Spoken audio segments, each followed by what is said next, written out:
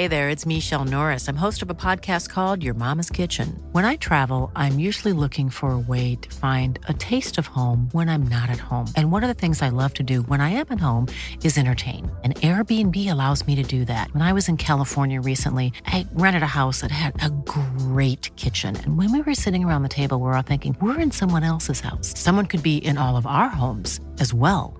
If you have a home, but you're not always at home, you have an Airbnb. Your home might be worth more than you think. Find out how much at airbnb.com/host. Hold up. What was that? Boring. No flavor. That was as bad as those leftovers you ate all week. Keke Palmer here, and it's time to say hello to something fresh and guilt-free. Hello Fresh. Jazz up dinner with pecan-crusted chicken or garlic butter shrimp scampi. Now that's music to my mouth. Hello Fresh. Let's get this dinner party started. Discover all the delicious possibilities at hellofresh.com. Millions of people have lost weight with personalized plans from Noom. Like Evan, who can't stand salads and still lost 50 pounds. Salads generally for most people are the easy button, right? For me, that wasn't an option. I never really was a salad guy. That's just not who I am. But Noom worked for me. Get your personalized plan today at Noom.com. Real Noom user compensated to provide their story. In 4 weeks, the typical Noom user can expect to lose 1 to 2 pounds per week. Individual results may vary.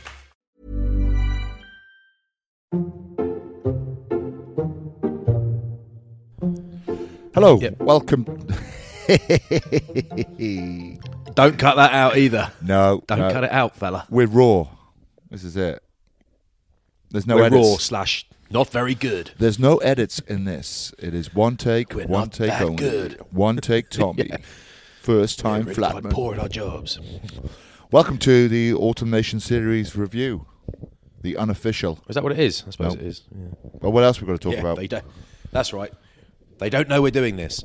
Welcome to the TV review, the series review. And on that note, I'd like to push you towards the footballer. What? Yeah, hold on. It's something I watched on ITV. It's about Joe Lloyd Samuel, the footballer, his wife, in the car crash. It's a documentary. It's 90 minutes long about Joe Lloyd Samuel, who dies in a car crash, but just his bizarre life and his double life. And it was really interesting. Okay. Sad, really sad as well. Because obviously he dies in a car crash, has everything at his feet, and then ends up losing it all. And his wife has to pick up the mess. Or which wife, really? Or is he still alive?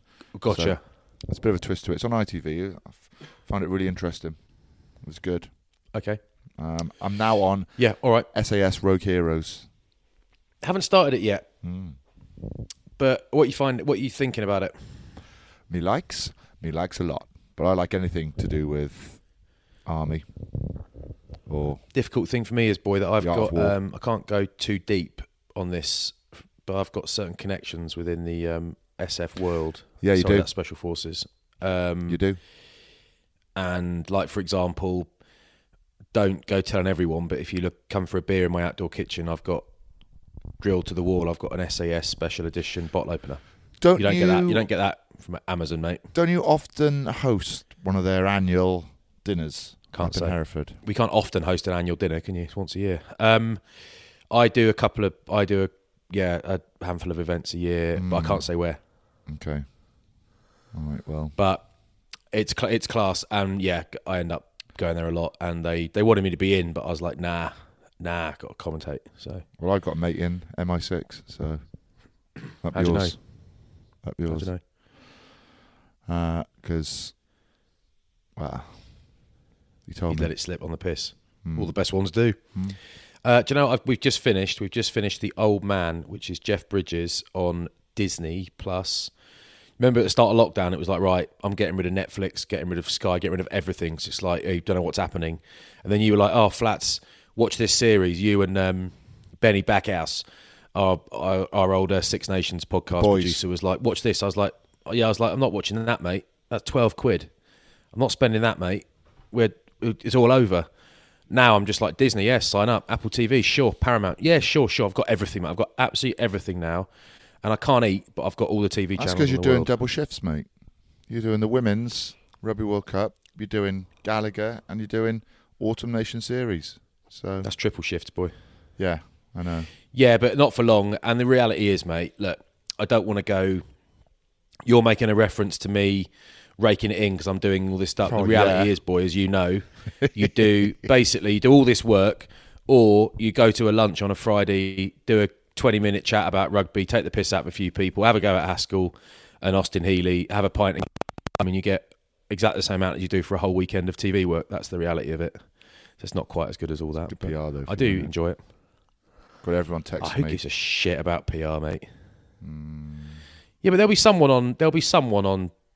plenty of people on Twitter saying, you're a bell end, I hate your commentary, you ruin all the games for me. There'll be plenty of those, mate. So you can't, I'm not going to go on Twitter and make myself feel like Billy Big Balls because people are saying I'm great, and then, I'll ignore the bad ones. You're not allowed to love the good ones if you ignore the bad ones. That's how I look at it.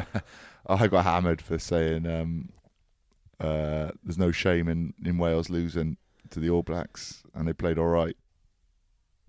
Yeah. Got hammered. Because yeah. It's because what do you expect? Like, Wales have not beaten the All Blacks now for 70 years, so history will tell you that it's probably coming. I played against them, I think, about 10 times, right? Lost 10 times. Lost heavily, lost by 1 point, lost by sort of 10 points, so an array of scores.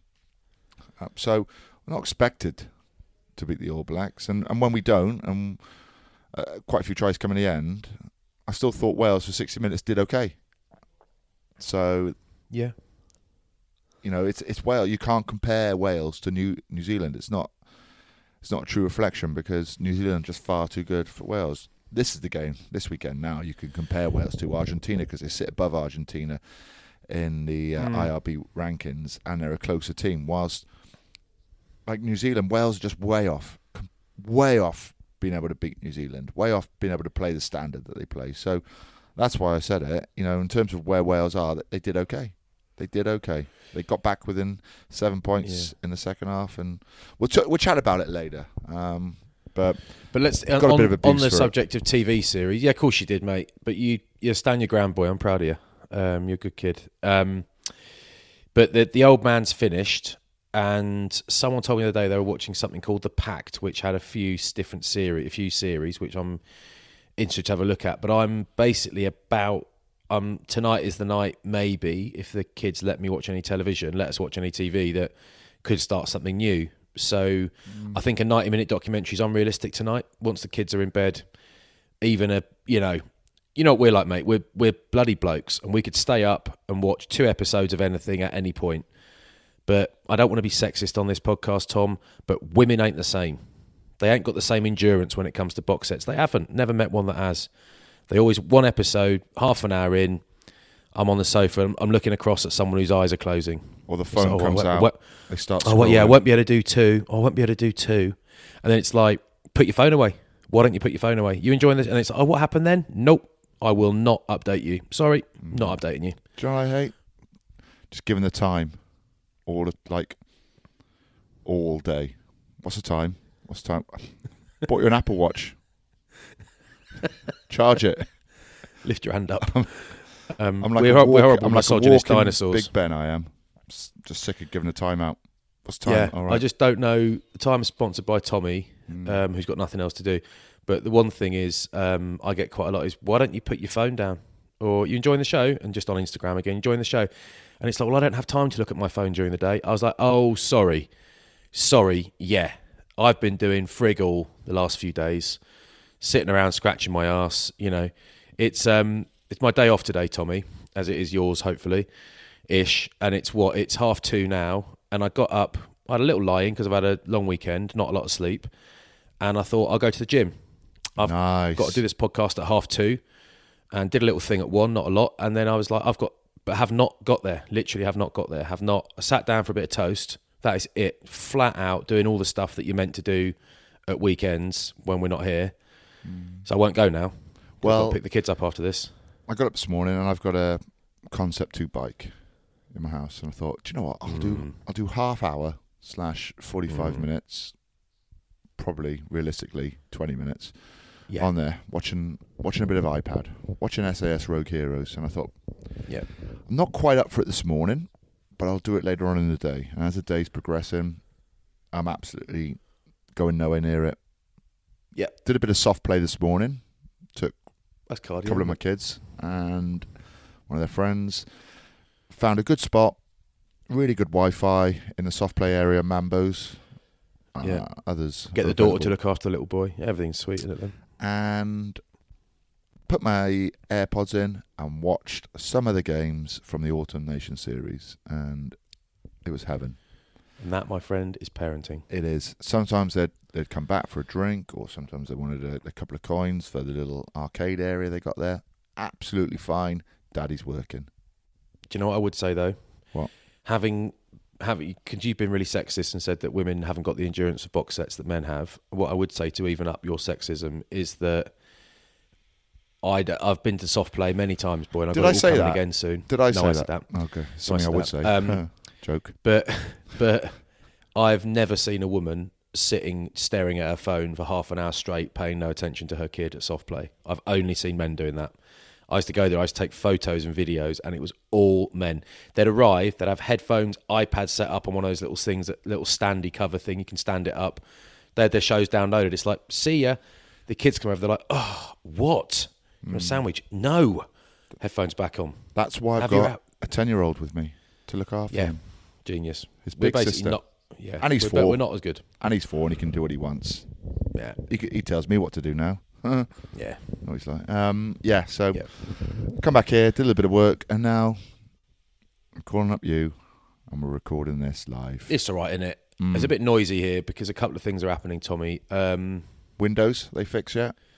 No, are they? I know we don't swear on this pod, but are they hell? Are they heck?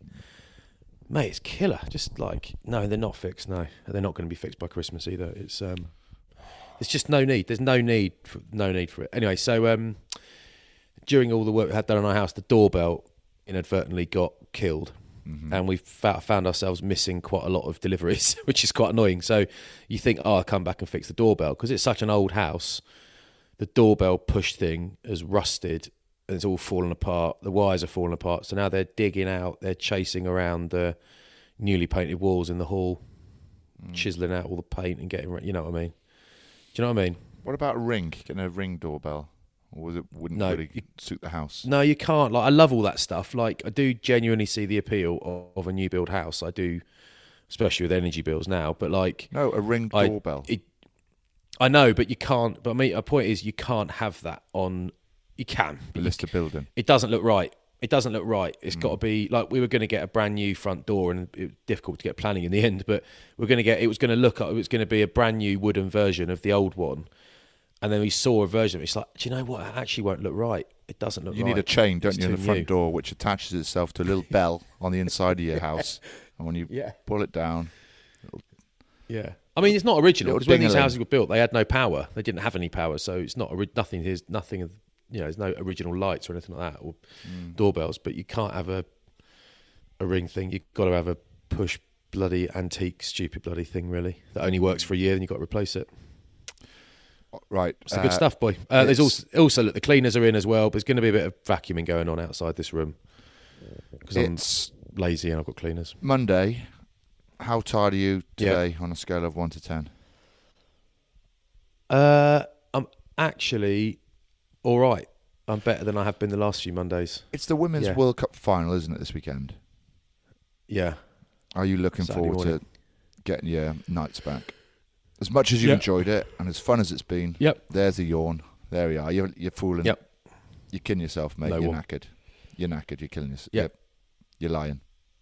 Well, I got bloody... do you know what? I actually had a few days off last week, which is lovely. Took the kids down to Devon and got man flu.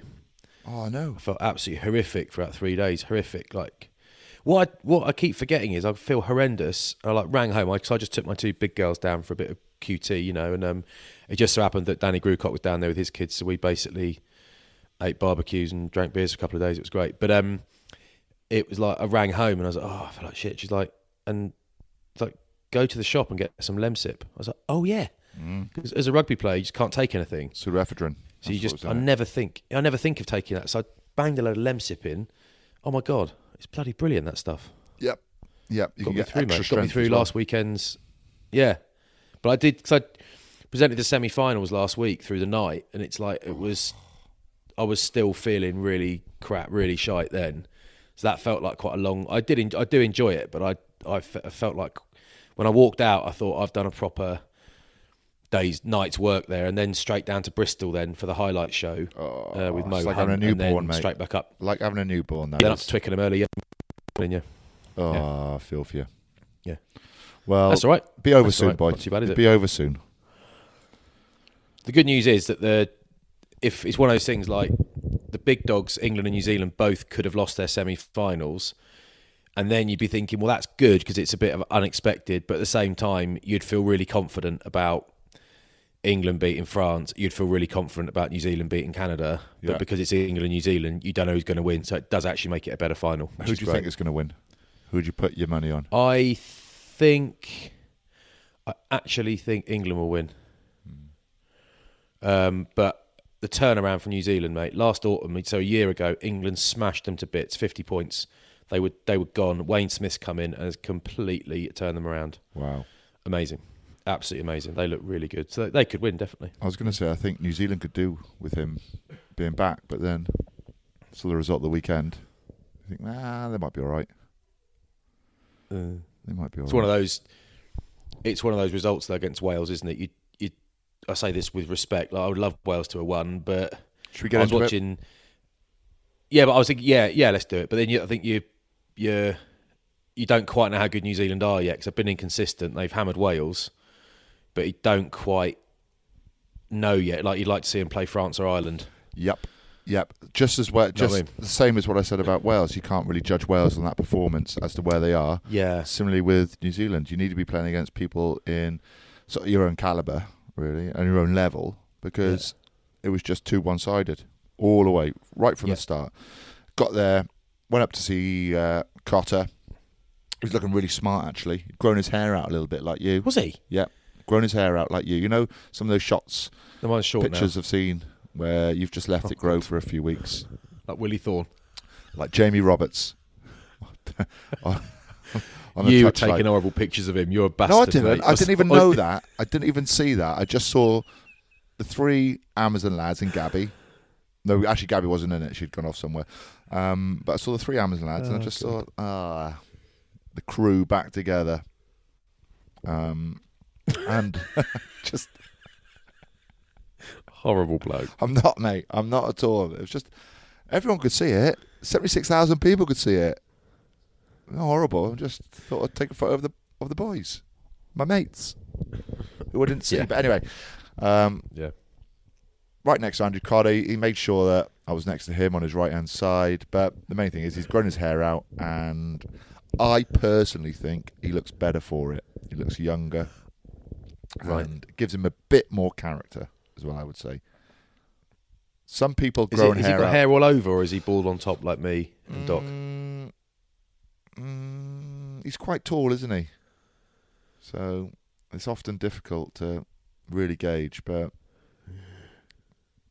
he's very similar to us, I would say. But okay. I think he was getting a lot of compliments from his hair being grown out a little bit, so I think he's probably going to stick with it.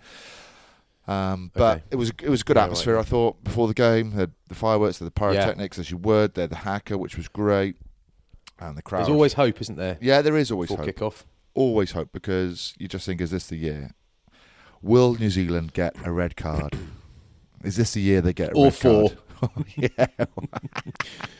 Is this the year they get awful food poisoning in their pre-match meal? Yeah. Is this the year that they're woken up again by a fire alarm and they have to evacuate the hotel? Saturday morning, 3:00. How would you like to look 5 years younger? In a clinical study, people that had volume added with Juvederm Voluma XC in the cheeks perceived themselves as looking 5 years younger at 6 months after treatment. Look younger, feel like you. Add volume for lift and contour in the cheeks with Juvederm Voluma XC. Reverse signs of aging by adding volume to smooth laugh lines with Juvederm Volure XC. For important safety information and to find a licensed specialist, visit Juvederm.com. That's JUVEDERM.com. Not for people with severe allergic reactions, allergies to lidocaine, or the proteins used in Juvederm. Common side effects include injection site redness, swelling, pain, tenderness, firmness, lumps, bumps, bruising, discoloration, or itching. There's a risk of unintentional injection into a blood vessel, which can cause vision abnormalities, blindness, stroke, temporary scabs, or scarring. Talk to a licensed specialist to find out if it's right for you. Life is full of what-ifs. Some awesome, like what if AI could fold your laundry? And some, well, less awesome, like what if you have unexpected medical costs? United Healthcare can help get you covered with Health Protector Guard fixed indemnity insurance plans. They supplement your primary plan to help you manage out-of-pocket costs. No deductibles, no enrollment periods, and especially no more what-ifs. Visit uh1.com to find the Health Protector Guard plan for you. Quality sleep is essential. That's why the Sleep Number Smart Bed is designed for your ever-evolving sleep needs. Need a bed that's firmer or softer on either side? Helps you sleep at a comfortable temperature? Sleep Number Smart Beds let you individualize your comfort, so you sleep better together. J.D. Power ranks Sleep Number number 1 in customer satisfaction with mattresses purchased in-store. And now, save 50% on the Sleep Number Limited Edition Smart Bed for a limited time. For J.D. Power 2023 award information, visit jdpower.com/awards. Only at a Sleep Number store or sleepnumber.com.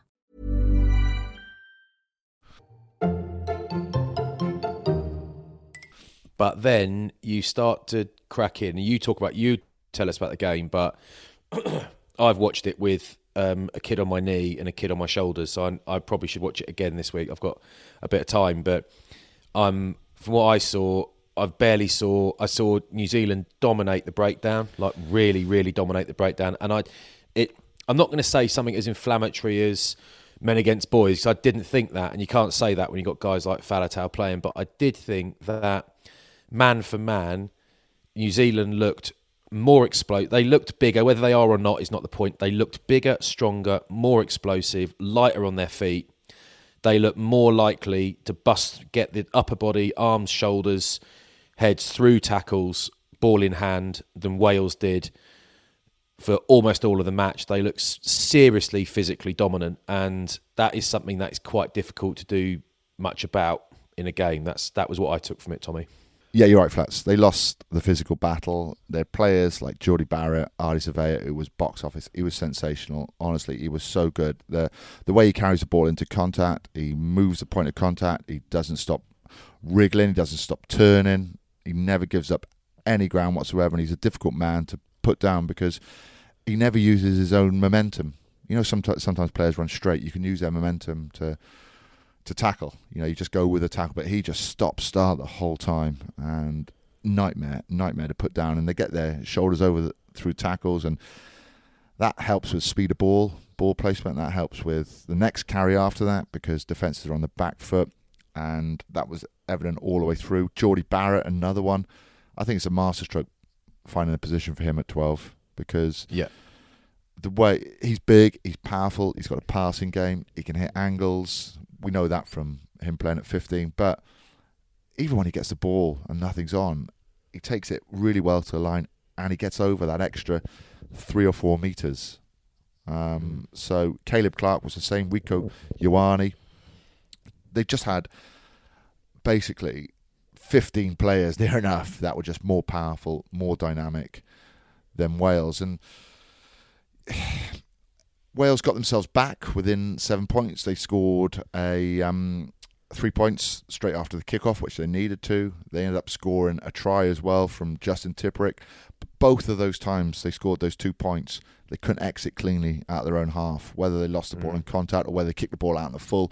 They just gave territory and possession to New Zealand to launch attacks basically inside Wales's 22, and that hammered them. Absolutely hammered them. There were some good performances. Nick Tompkins, I thought, had a good game. Used a lot as a distributor at 12, as the modern day 12 now does. He slotted in. Just a bloody good player, isn't he? He is. He slotted in at 10 position quite a few times. He's a real workhorse. Had a lovely pick and go. The ball he delivered for Rio's try, it was excellent. It was a beautiful set piece move. It was a dummy drive that come off. Thomas Williams hit Tompkins. Tompkins put it behind George North, and Rio Dyer was really flat. Didn't give Caleb Clark any time to adjust to hit in, because the line was so flat and so much pace was on it, and he goes through. And that was a positive. I thought Rio Dyer had a good game. Ken Owens had a good game as well. One of the only Welsh forwards that was able to give Wales any front foot ball and win collisions, but they needed a team full of Ken Owens, really. There wasn't enough big carriers in that Welsh team. Tommy Reffell and Justin Tipuric, not renowned for carrying, and Reffell was quite quiet. Tipuric made a lot of tackles, and he did miss Papali'i, which led up to, I think, Cody Taylor's try eventually. But there's not enough power in that team, and they're going to have to look at that, especially against the RGs next week. But they were well beaten, mate. They were well beaten, and it's, as I said earlier, it's so difficult to judge where they are in terms of where Wales is. Yeah. There's massive issues with academies, massive issues with path development for players, because we're just not seeing groups of players coming through. You're always going to develop certain players, and players will come through. But I'm looking now, Flatson, who's going to be the next 15 after Lee Halfpenny and Liam Williams, who are around about the same age? Who's going to be the next 10? You know, there's players there. There's players that can play 10. Sam Costello and Jared Evans, they're coming up, but are they going to be the next Stephen Jones? From Bristol, Ioan. Yeah, Johan Lloyd. But are they going to be the Johan next Lloyd, yeah. Stephen Jones? Are they going to be the next Neil Jenkins? Are they going to be the next Dan Biggar? Tom Shanklin. I know it's difficult to tell, because plenty of those, mate. yeah, there's loads in the wings, but there's plenty of weirdos with big calves knocking around. But New Zealand were just phenomenal, mate. And as I said, Ardie Savea won man of the match. He is complete box office freak. Yep. He's a freak, and I always think like Ardie Savea is. I mean, you could put Toby Faletau in any team in the world, and he would look great. Yeah. But I was just thinking this then, like, who would you? Well, firstly, I think New Zealand are better when they've got like most teams. Actually, just my opinion, not doesn't mean it's right, but most teams are better when they've got a 12 with a bit of weight who can actually do both, who can distribute a bit, who can defend nicely, but also can actually punch holes when you need it. Because I think it's so helpful for a 10 to have that and a 9 to have that from set piece. But so you can do both. So I think sticking him at 12 is a great idea. They've never quite looked the same. With Havili, where they've never quite looked as convincing since Mar Nonu quit and Sonny Bill quit. They've never quite looked the same without a big unit at 12. But yeah, I was thinking like this is like a player ratings question. You know, the journos, they probably hate doing player ratings because they can't win. But in terms of, you know, a different version of player ratings post match, what Welsh players would you put in the New Zealand team? Which players would make the team? And that's not. Yeah. This isn't designed to have a dig. It's actually what it could do. If you say 1, 2, 3, or none, you know, then you're actually what you are looking at is actually a mismatch in terms of personnel. So it's not. I think you're right. It's not necessarily surprising that the result went the way it did. Wish it hadn't, but it did. So you know, without being horrible at anybody. Which Welsh lads might make it into the New Zealand starting team? I think, if you're being brutally honest, maybe Rio Dyer might have made it instead of Sevu Reece, who was quite quiet. Apart from that, no one. Yeah, stuff in it. Oh, you see what Tendai the Beast Mutwarira wrote about Alan Wynne-Jones? I know. What's he doing? Saying he's got to retire. Why is he putting that on Twitter? It's nothing to do with him whatsoever. And he played with Victor Matfield when Victor Matfield was 38, 39 or something. Like, I mean, Victor Matfield's a legend. That's not the point. It's like, mind your own business is what I would. What are you doing, mate? And also, it's like, it felt a little bit like, you know, you think you're an overlord who can just dish out his opinions and really, like, saying really bigger than offensive everyone stuff. Else. Yeah. The lack of self-awareness was astonishing. I was like, that's just really rude, mate. That's really rude. There are plenty of times. He's a legend, right? Beast is a legend, and he's in my position, a million times better player than I was.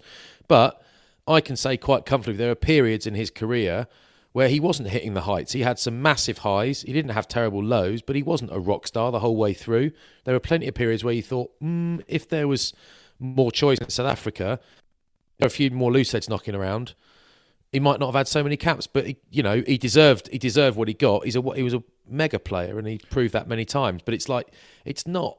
Even if you're Dan Carter, you shouldn't be saying stuff like that. And Dan Carter wouldn't say stuff like that. Only person that can say stuff like that is Sir Gareth Edwards, okay? Because he's the greatest legend there's ever been. He came to the locker room as well, pre-game and post-game. Yeah, he's the man. And he's also he was the only lovely man. Yeah, he was the only person in that room that had beaten the All Blacks in 1973 for the Barbarians. Oh, wow, that's great. So he showed the try on the big screens. He got a standing ovation. And as he sat back down, looked at me on stage and just gave me a little wink. Legend. I'll tell you another issue, Flats, was Aaron Smith, base of the scrum, caused Wales a lot of difficulty, which meant Wales couldn't launch any set plays. That is the best I've seen him play in ages. Yeah, he looks great. Which is a massive strength, I think, for Wales, because, well, not massive strength, it hampered Wales because they'd want to have launched some set plays into New Zealand because it's a chance to get Rio Dyer, Lewis Rees-Zammit the ball with a bit of space to run into, to see what they can do. And they couldn't, so essentially it became face play defence for New Zealand, which is a lot easier than set piece. But Aaron Smith took his try really well. Bit of issue round defending at guard, come out the line, didn't take him, looking at defenders in front, just snipes through, great step off the right and goes under. Ardie Savea threw the biggest dummy I've ever seen in my life. Nicky Smith took it. And it was almost like a comedy one when you're warming up playing walking touch. Yeah, it's like when you go to a school and you're playing against 8-year-olds. And he set up Aaron Smith then for the second try. But we've all taken dummies, so he's not the only person to do it. And it was just the biggest one I've ever seen. The wind up on it was Sharky Robinson did me once at Twickenham. Absolutely huge. Everyone's been done, mate. Everyone's been done. You gamble, don't you? When you take a dummy, you gamble. Also, when we'll talk about the England game in a sec, but when Jack Van Portfleet came on and scored under the post straight away, there's just a hole at the breakdown.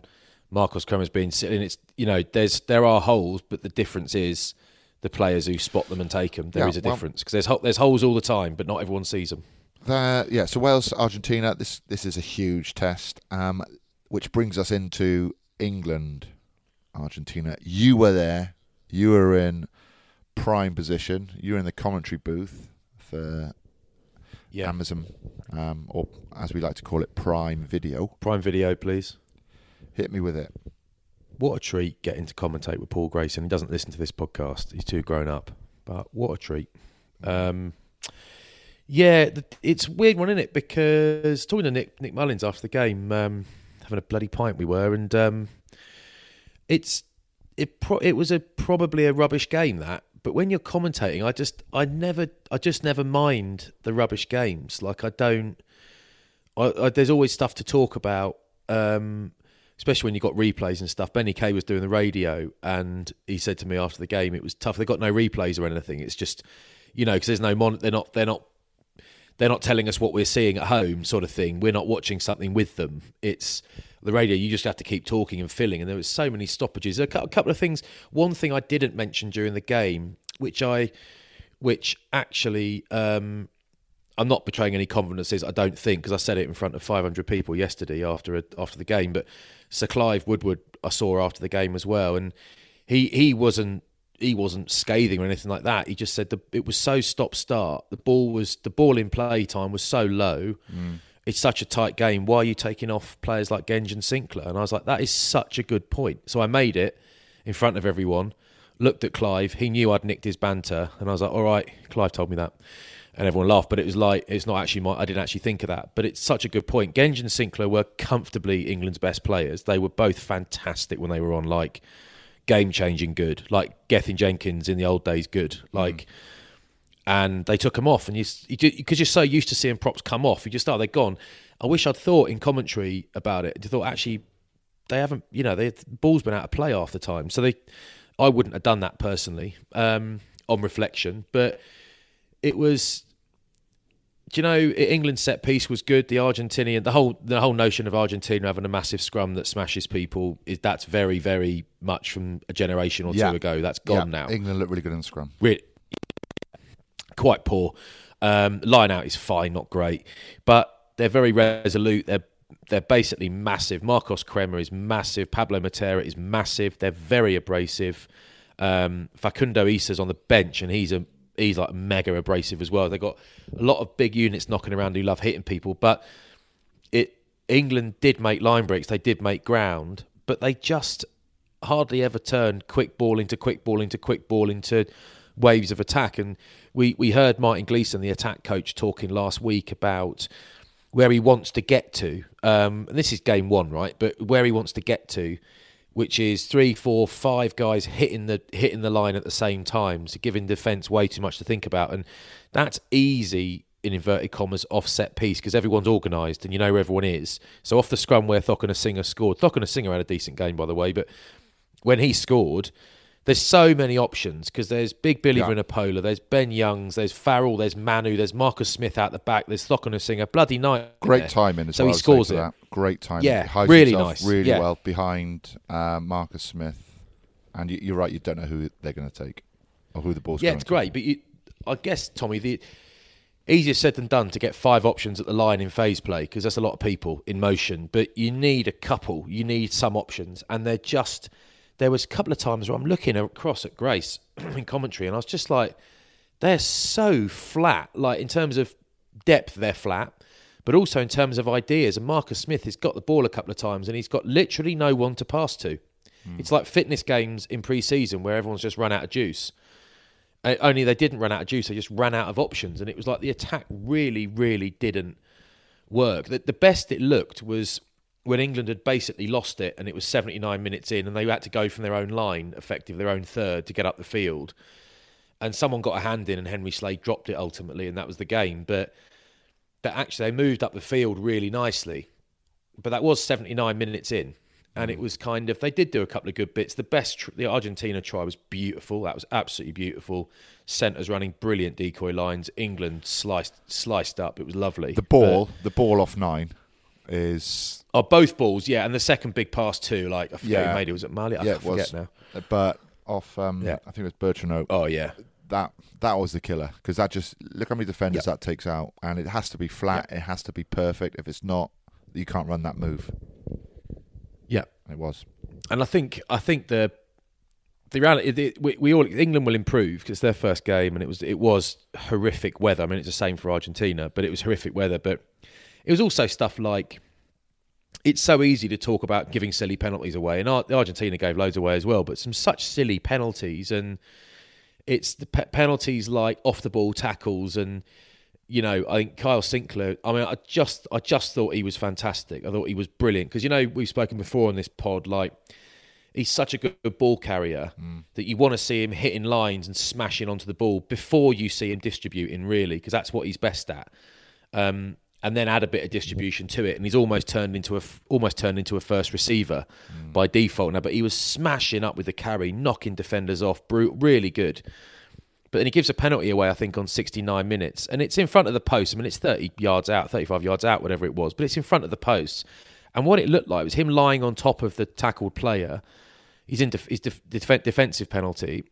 And he's just almost pushing the ref a bit just to try and eke an extra half a second out and slow the Pumas' ball down. That's the sort of stuff you want your open side and your back row doing in the first 5 minutes. Not your tight head doing after... Was it 59, 69 minutes? You don't want him doing that at that point, especially not there. And it was a really simple penalty, didn't move out the way, wasn't held in, was lying on top of a bloke. And you think about the margin by which they lost the game, these things become really important. And but mainly the attack was poor. That's mainly what I thought. What did you think?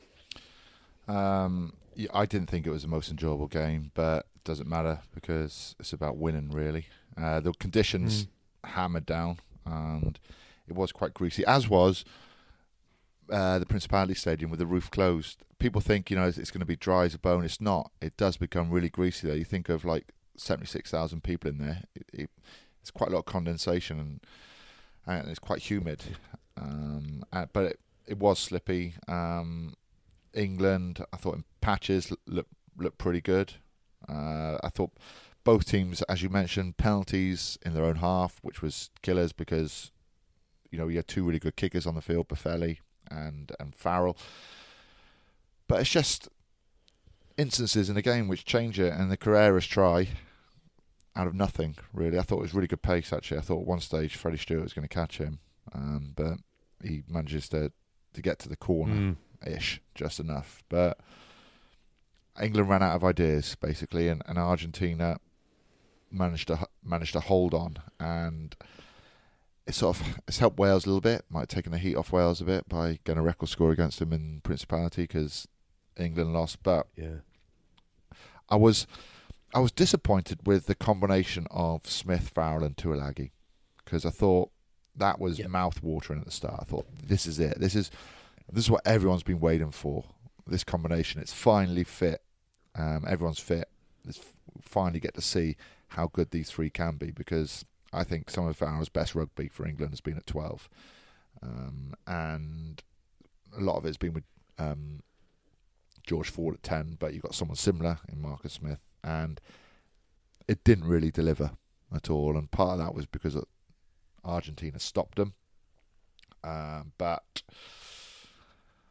it just became a bit of a dogfight, I thought. And Argentina came out on top by 1 point, and basically that was the difference between the two teams.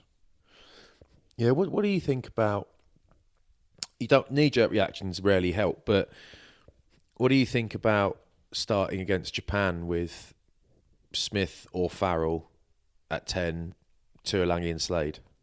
I still think, if I'm playing against Manu, I don't want him at 12. I don't want him anywhere, but I don't want him at 12 because he's just going to get... Am I wrong in thinking he's getting more touches, more impact, more tackles? I thought he's better at 13 because 12 often you have to be a distributor, and there are 12s that play that physical game, but I think he's even better one out at 13. He had a quiet game and we didn't see the best of him, but I'd rather him be able to get more one-on-ones and make line breaks because it's a lot easier to make line breaks at 13 than it is at 12. 12 you make line breaks by either set piece, mostly line out, hitting between the tail gunner and the 10. That's where a lot of line breaks come from 12. He has been quiet. I'm glad he's fit, but he has been quiet this season. He hasn't. Yeah. He's only averaging 4 or 5 carries a game, I think, at the moment for Sale. Like he's not flying. You see the hit he put in, was it on Gonzalez? Yeah, but my God. But he is better Horrific. than just someone to truck it up. He's miles better. He's better on his feet. He's better at breaking tackles, and at 13 you get a little bit more space. So I would still like to see him at 13. I think if Marcus 10 is seen as Eddie Jones's next 10, he has to play every game. Like he plays every game.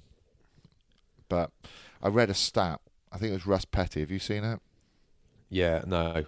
You haven't? I know Russ Petty, but I don't know the stat. I'm pretty sure it is. It's to do with the amount of players that Eddie Jones has used. Yeah. Owen Slot produced that. Well, was Russ it? Petty might have produced it, but Owen Slot wrote about it. But that's the one then. It is Owen staggering. Slot. Yeah. Yeah. Tell us what it says, because I'm trying to find it right now. It's along the lines of it's whatever it is, 96 players used, and however many, there's so many players that he's capped have got fewer than 10 caps. So the point was that he's not very good at, Eddie Jones as a selector is not very good at building careers, is the point. But then there is a core of players that have been there since his first squad or two. Charlie Morgan was writing about that in the Telegraph, and he was saying that actually there's a core of players that have been there since the start. So you could argue it both ways. But my overall view would be that it's very difficult to pick an England team, but I do think Eddie Jones makes it more difficult than it needs to be. That's my view. I just don't think the right team gets selected often enough, and I think there have been quite a few examples where it's just been unnecessary to pick players out of position. It's like you look at that Argentinian back row, mate. They're brutal, man. They're brutal, and Maro Itoje's mega. He was really quiet on Saturday. He's a mega player, but he's one of the top few locks in the world. cheered Why a not lot. stick him at lock He instead cheered of a lot. putting someone on debut at lock? Alex Cole's had one horrible mistake where he dropped the ball, but otherwise he was one of England's best players. Thought he was really good. So that's not the point. But why don't you have Marrow in position, and why don't you have a specialist 6? I know Jack Willis isn't as good in a line out as Alex Coles and Marrow. I know that, but he can do the job. And it's pissing with rain. I know they didn't know it was pissing with rain when they picked the team, but Jack Willis is a freak show. Yep. He's a flat-out freak show. So's his brother. He's a freak. And I just think, I feel like that's an obvious selection. It's a bit like when Tom Curry played at 8 and we were all told we were basically it was implied that we were clueless because we were questioning it. We didn't get it. He doesn't play at 8 anymore, mate. He only played 8 for England. He never played 8 for his club. Brilliant 8s everywhere. There's bloody loads of them in the Premiership. There's about 28 of them. So these are odd selections, and not starting Jack Van Portfleet after he had such a great summer. I'm a massive fan of Ben Youngs. Like, I love Ben Youngs for, it's having someone around who's done that much. It's like having Leonard in the building. Like, there is a value to having him around. That I say this with the greatest possible respect, without wanting to separate players and supporters and listeners and stuff, that you almost can't understand unless you're there and you're on the field with someone who's been there and done it 100 times. It makes such a difference. Like, it's like a rookie playing alongside you, looks to you and then looks to his left and sees Stephen Jones, and it calms you in a way that's difficult to explain. But Jack Van Portfleet has to start next week, full stop. Has to. But you never know with Eddie Jones. Like, they'd have someone else in. It's kind of... I get your point about picking players in the right position, and sorry to bring this back to Wales, but they didn't go in with a specialist 6 either, and they lacked someone that can carry, because 6 is normally a pretty decent carrier, has to be, and they didn't. Moriarty type. Christensen came on, and he might start next week against Argentina, or they might go with Dan Lydiate, but Dan Lydiate's not played much rugby, and that's probably why he didn't start against New Zealand. So they went with 2 open sides. But Dan Lydiate's not a massive carrier, is he? He's not. Defensively awesome. Defensively awesome, which sometimes helps and sometimes helps slow the ball down, because with tackle technique plays a massive part, doesn't it, in affecting the ruck, because you bring someone down quickly, you can get in on the ball quicker. So, but I totally get your point about Itoje and having a number 6. There's also, mind you, Tommy, on the other side of it, there's, I say this respectfully again, Joe Thokanasiga has not been, as Nick Mullins said, I think he said yesterday in comms, you couldn't say he's one of the 4 wingers in the Premiership. There are a lot of good wingers in the Premiership. There are a lot of wingers on really good form. You could not argue that Joe Thokanasiga is in the top handful of English qualified wingers in terms of form. However, Eddie Jones sees something in him, and actually I thought he played well. I thought he had a decent game. The try was good. He parred in. I almost think I look at Jack Nowell. Jack Nowell was quieter than usual, but he's always useful. But I think Jack Nowell is sensational when he's fully on it, because he just does so much stuff. He's such a handful to play against. And I think if Manu was given a bit more of that, if he was picking and going, if he was coming off 9, coming off 10, being a nightmare, being a nose, counter-rucking like Jack Nowell does, and Thokanasiga the same. It's like every minute Thokanasiga spends out on his wing not touching the ball is a blessing for all the opposition players, because he's enormous and a real handful. But I feel like the attack isn't equipped. Actually, they've picked all this power. I don't think England attack is equipped to use them properly yet. Can we move on to the other games, do you think, now? We'll have to go through them, because a lot were being played. Yeah, quite quickly. Oi, Tom. Yeah. Ireland, South Africa. Yeah. I'm not sure I've seen a game that relentlessly physical. I'm not sure I've seen a game that relentlessly physical. I can't think of another one that looked harder to play in than that. No. Horrible. Yeah, it did. Horrible. I thought it was a brutal game. It wasn't high scoring, but it's just every collision like that. Oh, Christ. I know. The Matt Hansen Talk try. about McCloskey then.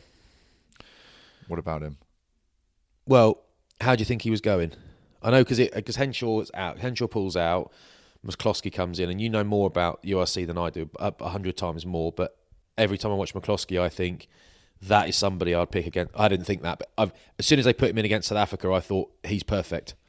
Yeah, he has massively added to his game. I think when he first came on the scene for Ulster, because he was so big and he was literally bigger than everyone else, he just dominated collisions, but he's added loads to his game. So he's one of the best I've seen at delivering that second pass back to 10, of holding defences. He can give you gain line. He can hold you up in the tackle.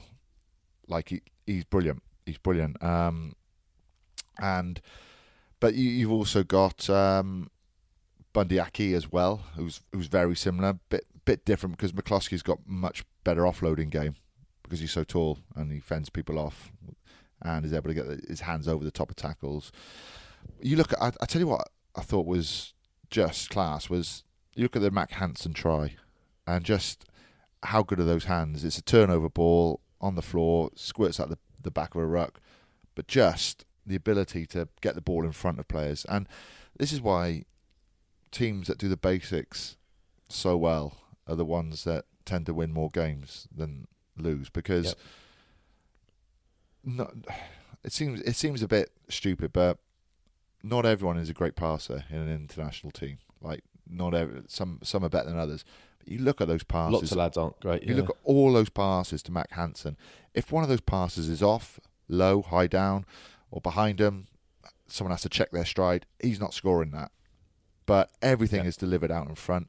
No one has to stop pace. No one has to readjust their legs. It's right out in front, and that allows Mack Hansen to score. I just thought it's crisp, exactly what we expect from Ireland. They've got a great attacking game. They've got loads of different options when they do attack. They're just as good in defence. They've got loads of carriers, loads of people that want to carry it and are good at carrying as well. And they just look like a quality team. No wonder they're number one in the world. Josh van der Fleer, how he manages to put that ball down, his class. To be in that line, driving line out, and to be able to see exactly where the touchline is, where the try line is, in the middle of that, I thought he snuck in there. Because when you first see it, you think, how on earth has he scored that? There's no chance, but he has. I think South Africa, I like Willemse. He's really good attacking 10. I've watched him loads in the URC.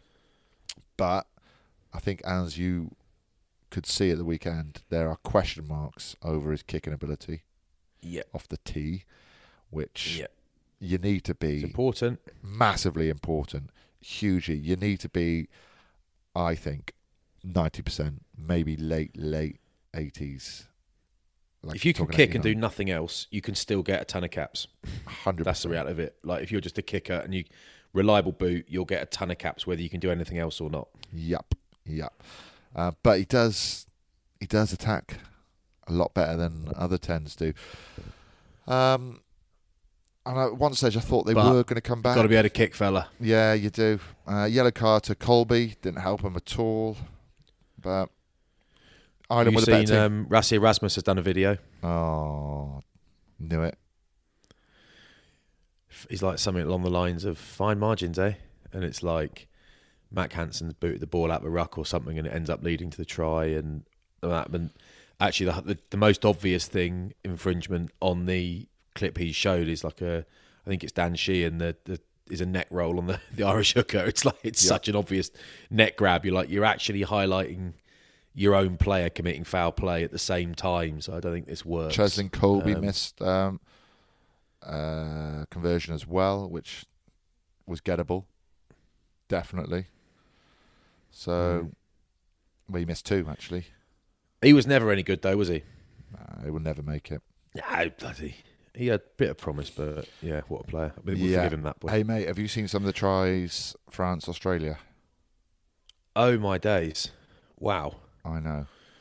Fantastic. And do you know what? Someone said to me yesterday, I've forgotten who it was. Might have been Dylan Hartley. He said that that Damien Penaud finish was better than Cheslin Colby in the World Cup final. I just don't know how he finished it. If you pause it, I don't know how he scores that. When he pauses it, when he's got the ball, you think, how on earth are you going to get this to the try line? The step inside is brilliant. Like, the balance is amazing. But he's straight back out on his left then. He's straight back off his left then. Yeah, watch the ball transfer in his hands as well. It's class. It's proper evasion. It's like training when you've got to step through in and out of cones. It's like that, but in real life against men. but it is big men. And sensational. The other thing to remember is that just in terms of the pure physics of it, he's very, very big, Damien Penaud. I know there's a lot of big lads around, but he is a really, really big man to be moving, not just that fast, but changing direction off his right, straight off his left, ball transfer. That agility at high speed for a man that size is crazy. Like, it's so unusual. What about the Fekete try from a kick? Now, that was good. That was really good. That was really good interlinking play.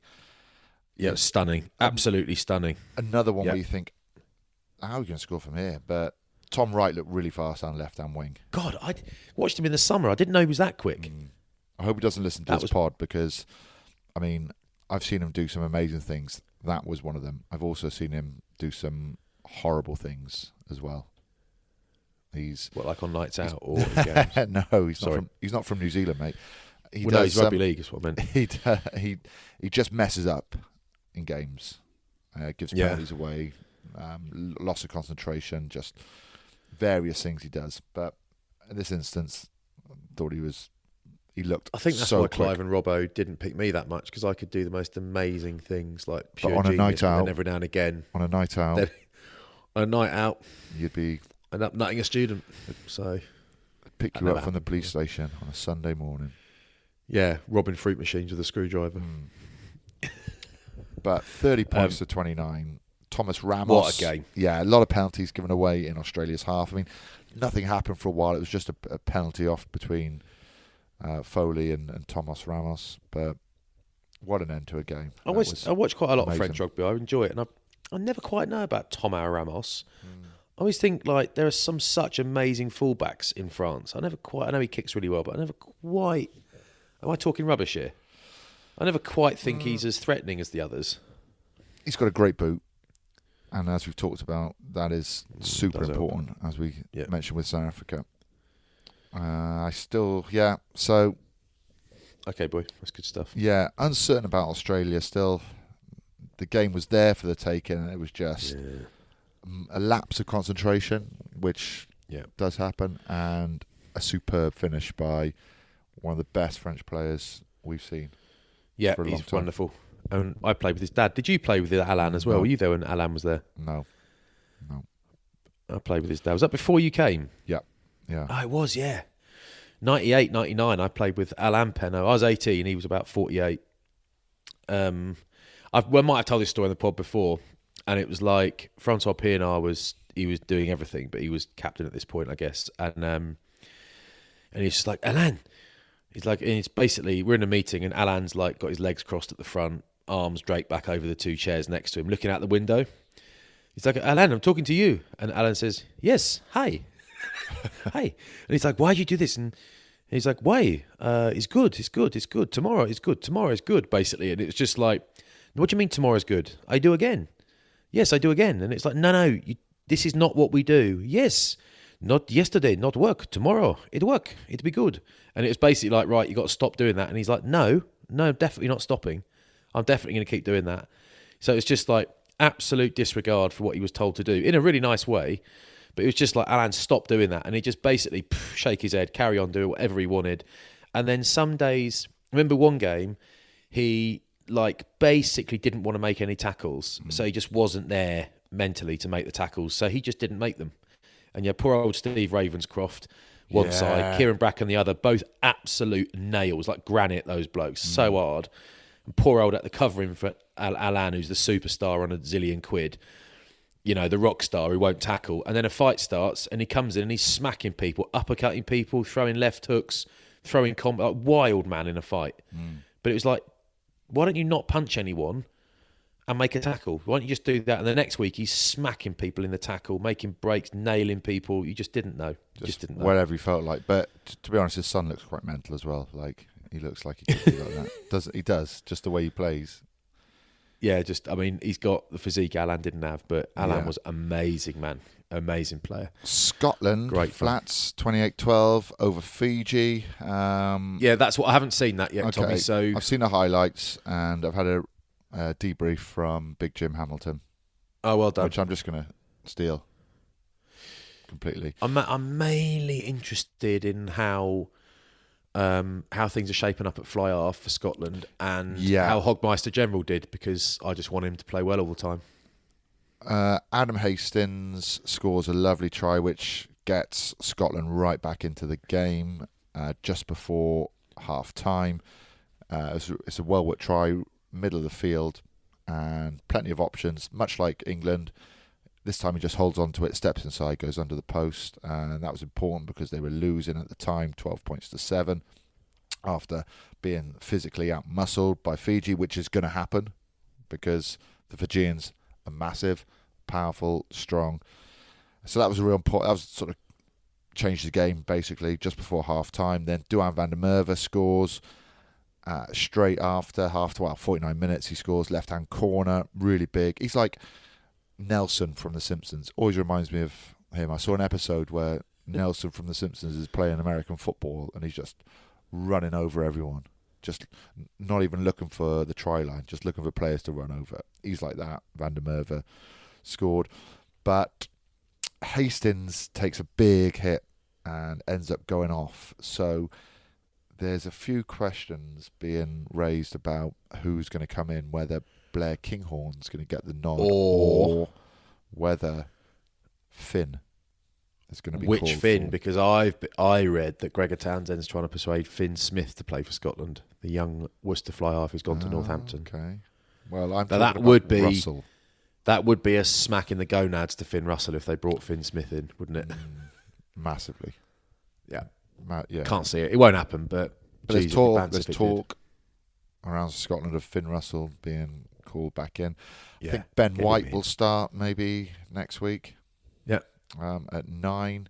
They've got obviously the Kiwis are coming to town. Redpath quite quiet, really. There's quite a few that were quite quiet, really. Nothing too exciting really went on in the game. But Just tell me Hoggy did all right, will you? he did all right. He There you did all go, right. I done. mean, I saw him on social media saying, "Yeah, I've had my hair done. I've got my teeth whitened. I wear a man bun. I'm a Shoreditch samurai. Get over it." I like the Shoreditch. Did he say that, the Shoreditch Samurai? No, Was I that made you? that up. That's good, that. I like that. Yeah, it's from I think Hoggy looks ace, mate, and I couldn't give a toss what he looks like, really. no. It's always going to get mentioned a bit, but I think he's right. People have got to get over it a little bit. Yeah, basically, Flats. A lot of Scotland players were quite quiet, but after about 30 minutes, they looked in control enough to win the game Yeah. and see it out, and Yeah. it's great for them because obviously that's a good win. Brings them into New Zealand nicely, Absolutely. and they needed it after Australia as well. So yeah. Back on track. Might be a few well done, lads. changes. I think Jack Dempsey Well done, might lads. come in. I think Jack Dempsey might come in at number 8. Oh, JD would be in, wouldn't he? Yeah. You know what JD's like. Excellent form for Glasgow. Really dynamic, real powerful. But, I mean, I can't see him doing that well against New Zealand. No, I think though I feel like it's one of those games that they'll probably be reasonably happy to concede fewer points than Wales. Yeah. If they can keep it to 40 points, you think that would be a bit of a result, but below 40 points. But I'm not trying to do Scotland disservice, but equally New Zealand were excellent last weekend, but they have been inconsistent, so they could Yeah, they not have. quite turn up with the same ferocity, and it could actually be reasonably close, and it might not be the quality we saw in the second half at the weekend. We might not see that again, or we might see it doubled. I mean, that feels unlikely, but I wouldn't be surprised if New Zealand make a few changes as well, because it's a long autumn at the end of your season, isn't it? Yeah, it is. One thing that stands out for me at the weekend, Flats, was Geordie Barrett's try towards the end. If you get a chance, just have a look at it, and you at home as well. Just have a look at the communication from Beauden Barrett to Geordie Barrett. It's brilliant. They're 5 metres out from Wales's line, middle of the posts, and they've sort of gone the same way 2 or 3 times, forwards carry it, and they're just hovering. Beauden Barrett is just hovering behind the ruck. He's pointing to his brother, stay left, stay left. They keep carrying. Wales are folding round the far side, and then when he wants it, he calls for it. He shoots round the blind side. His brother's there. Caleb Clark is on the left as well. Barrett comes round. He's got a forward in front of him. Thomas Williams is there. Thomas Williams doesn't think the forward's going to get to Barrett. Thomas Williams steps in and he puts his brother through a hole. It's just, it makes rugby look so simple, but just the timing, the communication was everything. It's why they're so good. It's a beautiful piece of rugby, really, from New Zealand.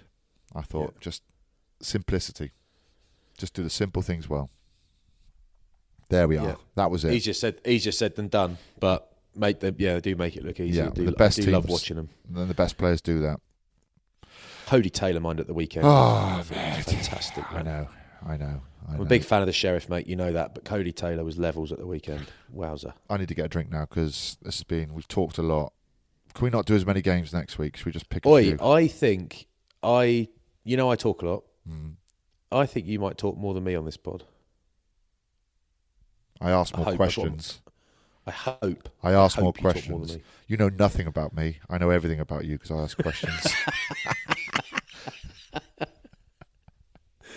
I don't want to know I don't want to know much more about you than I already know. Oh, I have to tell you. It's all darkness from here now. I have to tell you this. I went up to Birmingham on Friday. Alistair Blacklaws, played golf with him, and we had a nice little lunch in All Bar One. Well done, mate. He's got some. You have burger? No, I didn't actually. We're going to go up there in February. It's the same guys. Right, okay, yeah. Lunch was called off, but they've got a song for you. They're going to have a painting for you.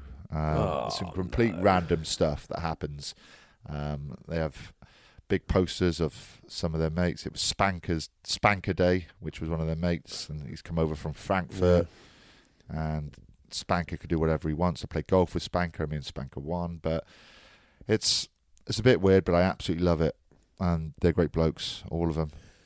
When we go up there for this lunch, am I going to introduce me, and it's going to be that video of the pot-bellied pig that you did for me once? No, Alistair he'll compose a song for you and write the lyrics and sing the lyrics, and you'll have your own song. Okay? So yeah, right. Hey, by the way, retweeting praise is the worst thing in the whole world. Oh, I haven't done it, have I? No. Oh, phew. Good, because I didn't get any. But also, retweeting too much abuse is a little bit sympathy-seeking as well, so there's a balance. But I did, just so you know, I went into the green room hospitality after the game for a couple of jars yesterday, just a little bit, warm down a bit. And I went in there, and I wasn't in there for that long because, that's the way it goes. And 7 people independently walked up and said they liked the podcast. Oh, nice. I had someone said that to me. That's quite a lot in half an hour. Yeah, someone said that to me in Cardiff Rugby the other day when I was covering Cardiff versus... Oh, my mind's gone blank. Stormers, I think it was. One of the security guards. What I'd say is, you're small time when you can remember individually the people that walked up and said they liked it. Yeah. Yeah, agreed.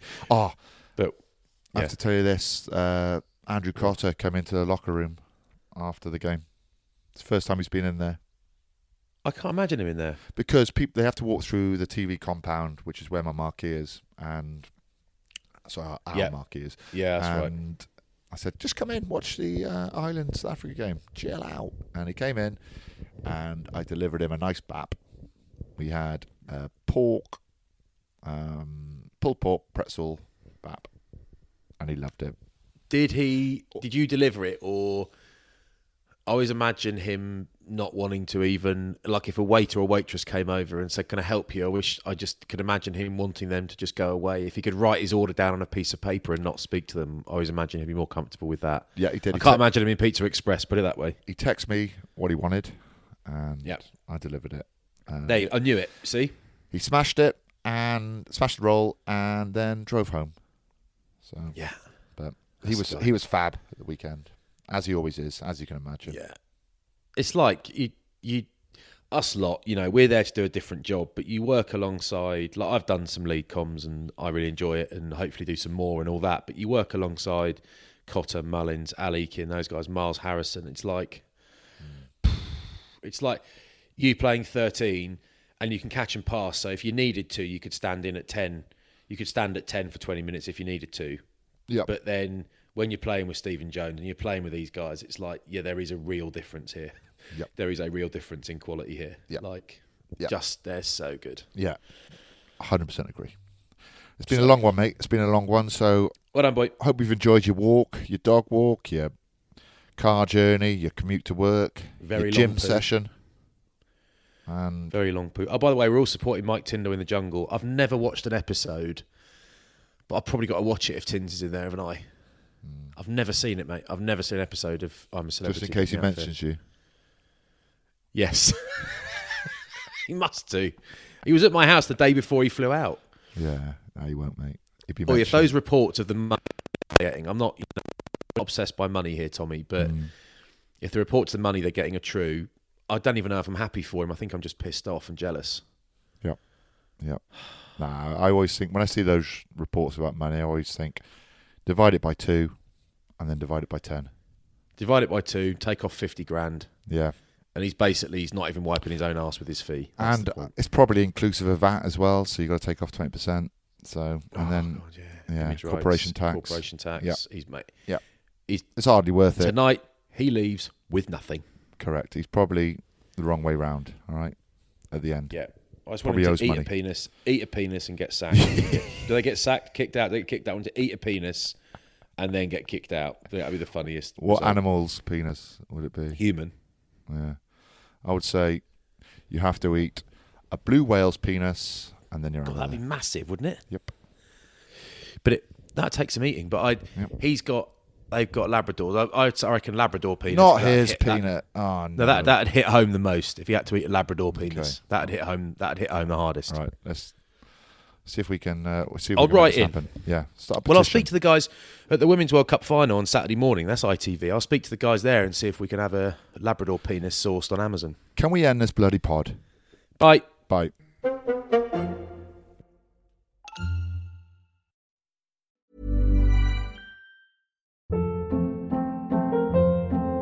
Hold up. What was that? Boring. No flavor. That was as bad as those leftovers you ate all week. Keke Palmer here, and it's time to say hello to something fresh and guilt-free. Hello Fresh. Jazz up dinner with pecan-crusted chicken or garlic butter shrimp scampi. Now that's music to my mouth. Hello Fresh. Let's get this dinner party started. Discover all the delicious possibilities at HelloFresh.com. Even when we're on a budget, we still deserve nice things. Quince is a place to scoop up stunning high-end goods for 50 to 80% less than similar brands. They have buttery soft cashmere sweaters starting at $50, luxurious Italian leather bags, and so much more. Plus, Quince only works with factories that use safe, ethical, and responsible manufacturing. Get the high-end goods you'll love without the high price tag with Quince. Go to quince.com/style for free shipping and 365-day returns. When you make decisions for your company, you look for the no-brainers. And if you have a lot of mailing to do, Stamps.com is the ultimate no-brainer. It streamlines your processes to make your business more efficient, which makes you less busy.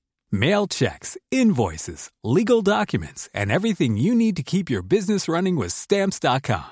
Seamlessly connect with every major marketplace and shopping cart. Schedule package pickups and see your cheapest and fastest shipping options from different carriers. With rates up to 89% off USPS and UPS rates. And with the Stamps.com mobile app, you can take care of mailing and shipping wherever you are. Make the same no-brainer decision as over 1 million other businesses with Stamps.com. Sign up with code PROGRAM for a 4-week trial, plus free postage and a free digital scale. No long-term commitments or contracts. That's Stamps.com. Code PROGRAM.